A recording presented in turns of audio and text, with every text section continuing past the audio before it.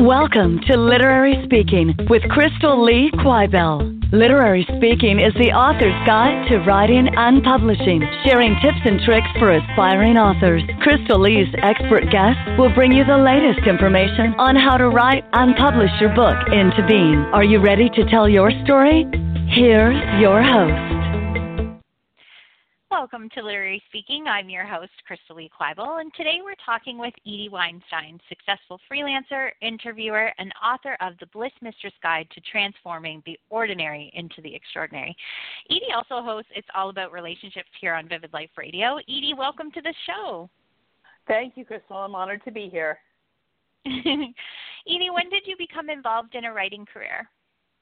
Well, hard to say. I've always been a writer. I've written one thing or another since I was a child.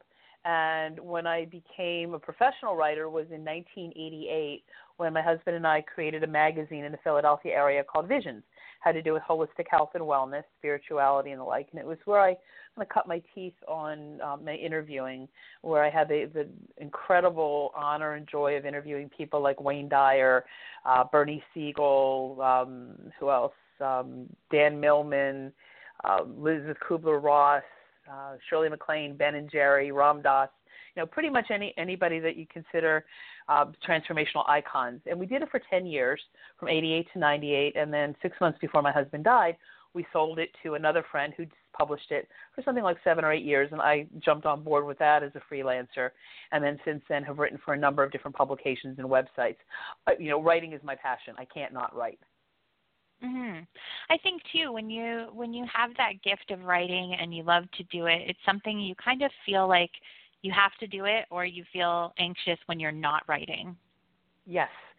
And interestingly, there are times when not just that it's anxiety that I'm not writing, but the muse with a capital M wakes me up at all hours and says, "Write this down. You need to say this." So I'm in the middle of trying to sleep, and it's like, it won't let me sleep. So yes, I completely understand that. And you really honor that muse. I think that's really cool that you get up and you just follow what's coming to you and write it down. And I think, do you find that your best work comes from that? That it comes from when when I'm in inspiration mode, when I get woken up. Is that what you mean? Yeah, sometimes it does. What I find is that my best work comes from life. Everything is a writing prompt. I can't go through an entire day without thinking about, okay, how can I write about this? What will, conversations that I have with people. You've probably seen the saying going around, that it's sort of like an occupational hazard, but if you're in a writer's life, chances are you're going to get written about, so behave, or something like that. If you wanted me to say nice things about you, then you needed to behave. But I always ask my friends, is it okay to quote you? Is it okay to write about this experience? And if it's a highly private, personal thing, I won't use any identifiers. And if they're more comfortable with that. So everything is a writing prompt. I'm sitting here in my office, den, whatever, looking at this beautiful parasol that I brought back from New Orleans last year when I went to Jazz Fest. So I could write about that experience. Beneath it is this tote bag that I got from a greeting card text company that I used to work for, and it says, "Make life a work of art." I could write about that. I could write about anything in this room. So for any writers out there that feel like they have writer's block, there's a whole slew of inspiration. Just open your eyes, and you'll see it. That's a really great idea, because I think whether you have an office or a desk in a corner, to make your writing space inspired and really picking up those objects from your travels to kind of trigger something when you need to write. What publications do you typically write for right now? Now I write for BeliefNet, Huffington Post, Psych Central, Elephant Journal, Good Men Project. I'm the editor of a quarterly publication called Expanded Family. I write for a website that is not yet up. It will be up probably in June. That would be for seniors. I take freelance jobs as they're offered, as they feel like they're in alignment with what I do. So those are the sites that I write for. and some of them are paid, some of them are not paid. But one of the things that I found is that even if you have an unpaid writing gig that has cachet to it, like the Huffington Post, for example, it looks good on the resume. So, but be selective. Be selective about it. In fact, and I write for Vivid Life sometimes, of course. I forgot about that. How could I forget that? So one of the jobs that I had gotten as a full-time writing job came as a result of the woman that I was working for seeing my blog posts. I think it was the Huffington Post or Good Men Project. And she said, we'd like to have you come work for us. And it was a year and a half of writing web content for websites that had to do with addiction and recovery and mental health issues. Unfortunately, as the industry goes, they had budget cuts and I got laid off. That was a dream job. So I welcome something like that again, that pays me, pays me well to do what I do well. So I've been doing freelance jobs ever since then. So again, don't turn down something as long as it benefits you in some way. If you're just getting started and you need the exposure, that's great. But if you've been in the field for a long time, do the best you can to get compensated for the good work that you do. That's great advice. Everyone, you're listening to Literary Speaking with Crystal Lee Quibel, and today we're speaking with author, interviewer, and radio host Edie Weinstein about her career as a successful freelancer. When we come back, you'll learn a little bit more about how to submit to popular online publications, what Edie has learned about interviewing big names like His Holiness, the Dalai Lama, and how she builds her relationships with popular publications. We'll be right back. Your story is begging to be told, but do you know where to start? Crystal Lee Quibel is dedicated to helping you achieve your book publishing dreams. Go to crystalleequibel.com. That's Crystal Lee Quibel, QUIBELL.com, and sign up for Crystal Lee's newsletter today. Welcome back to Literary Speaking. I'm your host, Crystal Lee Quibel, and we're continuing our conversation today with author of The Bliss Mistress Guide to Transforming the Ordinary into the Extraordinary, Edie Weinstein. Edie, did you take any classes or formal training for writing? No, I actually didn't. My degrees are in psychology and social work. So I think I came into this life with an ability that got polished just by doing. I do have to say that when I worked for that company that I mentioned, the company that had drug and alcohol rehabs, I worked with an amazing editor who said, I'm going to send you our style guide. It is your Bible. Study it. And she was incredibly patient with me because I was used to being a blog style writer as opposed to a more technical, medical researcher type writer. And she had worked for newspapers, I believe. So she had a different journalistic style than I did. And she was patient with me. And I said, okay, this is sort of like, I was the only therapist on the team, the one that had clinical therapy experience. And I said, this would be like throwing you into the deep end of the pool, saying, okay, you've got to counsel these clients about drug and alcohol addiction. And so I said, please be patient with me. There's a learning curve. And God bless her, she was. Maria was an angel that really helped to polish my writing skills. So if you can find a good editor, a patient editor, use a style guide for whatever, website or content site you're writing for. But yeah, I haven't taken writing classes per se, no formal training, but it's learning by doing. And the thing that I marvel about with writing and typing specifically, when I was in junior high school, I didn't do well in my typing class, and now I can type with my eyes closed because my fingers know where everything is. So you learn by doing with writing and typing. Yeah. When in this career, I mean, freelancing, can be a bit of a roller coaster at times. And I'm just curious, have you ever sort of dealt with imposter syndrome or feeling like, Ta-da! Yes. Actually, this morning, before I was looking at the promo for the show, and I actually talked to Shane, our producer, right before the show, and I said, I'm feeling like an imposter. I'm not feeling very successful at the moment because my MO is to plant seeds and say, okay, they're not growing fast enough. Come on, universe, what's going on? What's wrong with this picture?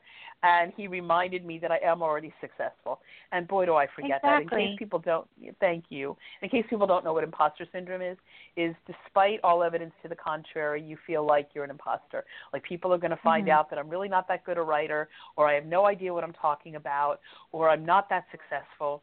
So I imagine that you feel that way. I mean, I can't speak for you, but I imagine that you might feel that way from time to time. Absolutely. You know, I think it's hard for writers at times, and I think many people to feel imposter syndrome quite often because, you know, you just want to help people and you want to get your work out there, and it can be scary. It's really scary. Yeah. You're opening up the most vulnerable part of yourself, and you just want to know that you're not alone. And I mean, I've read your articles and they're beautifully written, and everything you kind of do is infused with so much love and kindness. So you're definitely not an imposter here. We're so grateful for your help and advice today. Oh my goodness. Thank you. You're welcome. What do you think is the best way that authors can ensure that their work is seen and published? Are there any sort of quick tips you can give to make their submissions stand out? Well, first of all, write what you know. Don't write in anybody else's voice or style unless you're, you know, ghostwriter. But write what from your life. Let it be authentic, because editors know, you know, if you're faking it. Write about your fears. I mean, one of the biggest things that's happened for me in the last year, I think, is that my writing has gotten more naked and vulnerable. I'm showing aspects of myself that I would never have before because I have this persona, because I have this, you know, this mask to wear. So be authentic. Look at what turns you on with your writing. Is there something that really juices you up? Put that out there. Take a look at the websites you want to write for. For example, the Good Man Project, one of the places that I write, the theme is, or the tagline is, the conversation no one is having, and now they are, obviously, about what it means to be a good man. You know, Huffington Post is considered kind of top-notch freelance journalistic, you know, get your work out there kind of thing. So look at the articles that are already there and see what's successful. Look at what jumps out at you and says, okay, that's something I can address. Also, take a look at what your areas of expertise are. What do you have confidence and competence in that you can write about? For some people, it's parenting. For some people, it's sexuality. For some, it's yoga. For you, it's writing. So if you were to write for any of those sites, you could write about what it's like to be a successful writer. So write about what you know. So I think that helps as well. And even if you send a pitch to a website, say, what are you looking for? Here's what I can do. Tell me what you want, and I can give you what you want. That way you don't have to guess. Yeah, that's great. How do you find, do you personally build your relationship with each publication in a unique way, a way that they think of you when they're coming up to say, they want an article written on something, they can contact you and say, Edie, right. You've been a great person for submitting articles. We want you to write this for us. How do you sort of position yourself there and make yourself the expert in that forum? Right. Well, it depends on the website. I write what I choose to for. They don't, Huffington Post, Elephant Journal, Good Man Project. They don't usually give assignments. They have you submit articles about what lights you up or what you think the readership would know. But for art, like when I work for that company and for other mental health and recovery-based, addiction-based companies, that's when they would say, your area of expertise is. Now, in my case, being a career therapist for something like 30 years, a number of the places that I've written have said, can you write an article about what it means to be a good therapist? Can you write an article about what it means to be a sucky therapist? Can you address cocaine? And I had one website that said, write an article about cocaine addiction. And that was huge. That took me 3 days. It's extensive research. So also know what your time is worth. That's huge, because if you're spending a long time writing an article and getting paid $50 for it, you might be getting pennies per hour. So know what your time is worth. Value your time. That's a huge thing for creative people too, because so many of us are told, you shouldn't be paid a lot of money for what you do. That's nonsense. When people pay us for our work, they're paying for not just an article, they're paying for our time, our expertise, our research, our planning, the experience that we've had. So value yourself. Be a thriving artist, not a starving artist. That's great. Like, be a thriving artist, not a starving artist. Thriving artist. So, so important. And is there a way that when you're quoting people, when people come to you and say, I need an article on this, I think it's hard when you're first starting out to state your price and to know your value and your worth as a writer. What do you recommend for setting the price for your work? Well, it depends. You don't know in advance how much time it's going to take to write an article, especially, again, if it takes extensive research. So I don't know that there is any hard and fast rule, because I have to look at, if somebody says, I would like you to write an article that is something you already know. Like when I write the blog post, when I write for BeliefNet, just as an example, it may take me a half an hour to write an article. And when I write for the more clinical, technical websites, it could take me a full day. So I really don't have any concrete advice for what to do. I think the thing that a lot of us fall into, myself included, is saying, okay, I'll take whatever I can get. If you're going to pay me $50 for an article, great, I'll take it. There's this hamster wheel mode that some of us get in, where we think, okay, I'll take whatever I can get. And maybe that, if you need money quickly, it's a good thing, but it might undervalue if people think, okay, that's all I'm worth. So determine your worth too, not just, how much time it will take. What is your work worth to you? What's the value that you're offering? The other thing that people don't think about when they're freelancers, and this is something that I think about all the time, is that my job isn't done once the article is published. It's my job to get the article out there, to help spread the word, to use social media, to send it out wherever and however I can, so that people can read this article. Because if you're writing something, you're doing it not just for the money, you're doing it because of the value that it can offer people in the world. And you want as many people as possible to see it, because you're sharing your gifts with the world. So know, that's important as well. The other thing I would suggest is that people get involved with either online or out in the world support groups for writers. There are a lot of writers support. There's one that I'm part of called the Writers Coffee House online. People want to look that up. And that got started by a dear friend of mine named Jonathan Mayberry, who's one of the most generous writers, editors that I ever imagined. He's from this area, from the Philadelphia area originally, but he and his wife are out in San Diego now. And Jonathan's genre is very different from mine. He's a horror and suspense writer, and I call his work Stephen King's Scary Good. He would be really cool to have on your show. But he's this big bear of a guy, so I call him a cuddly zombie. He writes a lot of zombie books.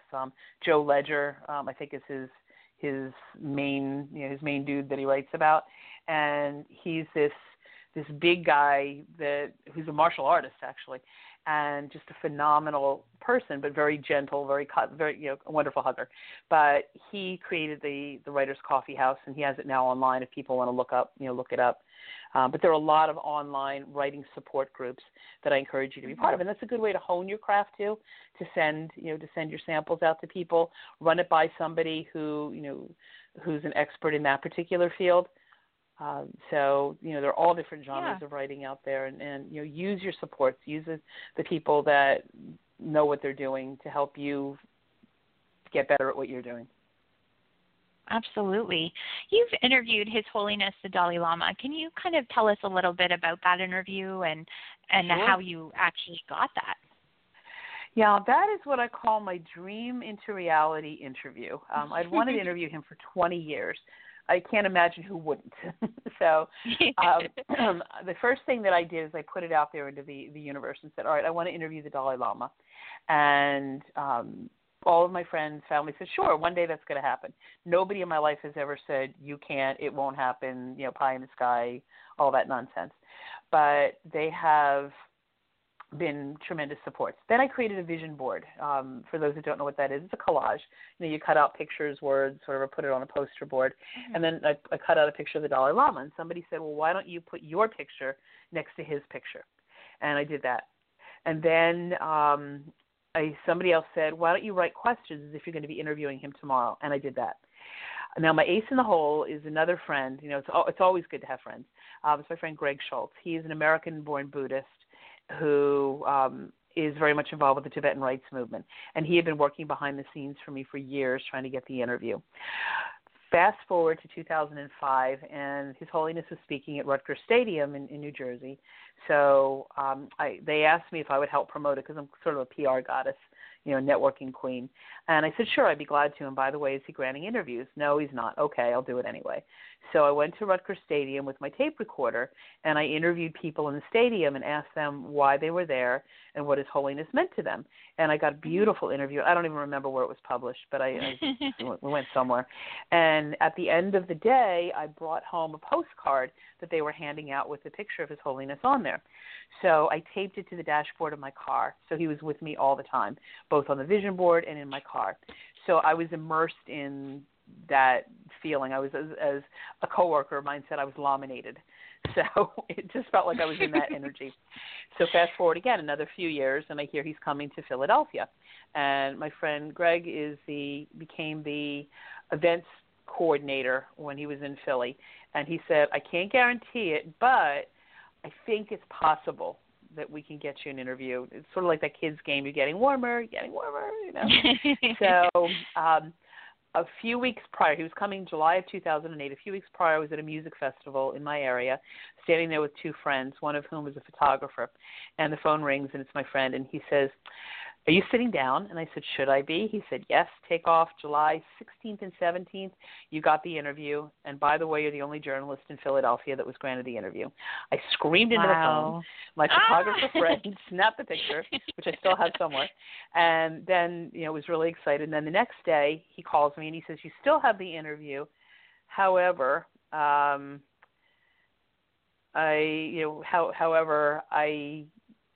want to let you know that there's another journalist that they want on board from the Philadelphia Inquirer.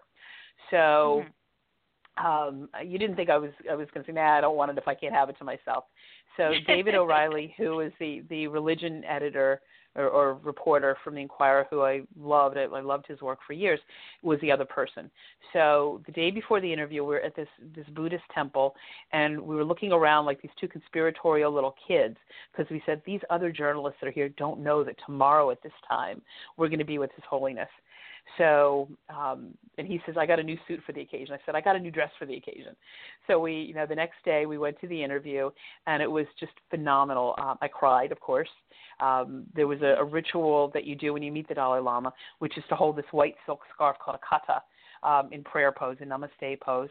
He takes it off, he blesses it, puts it on you. When he did that, he hugged me, and I just fell through the floor. And it was an incredible interview. We had 45 minutes with him. It's become it's a chapter in my book. It was published in our regional newspaper, and it still feels surrealistic. And I think we're coming up on 8 years this July. So don't ever give up on your dreams, folks. Just do this for yourself. That's excellent advice. Edie, I just want to thank you so much for being here today. I've really enjoyed speaking with you. And everyone, Edie can be found online at opti-mystical.com.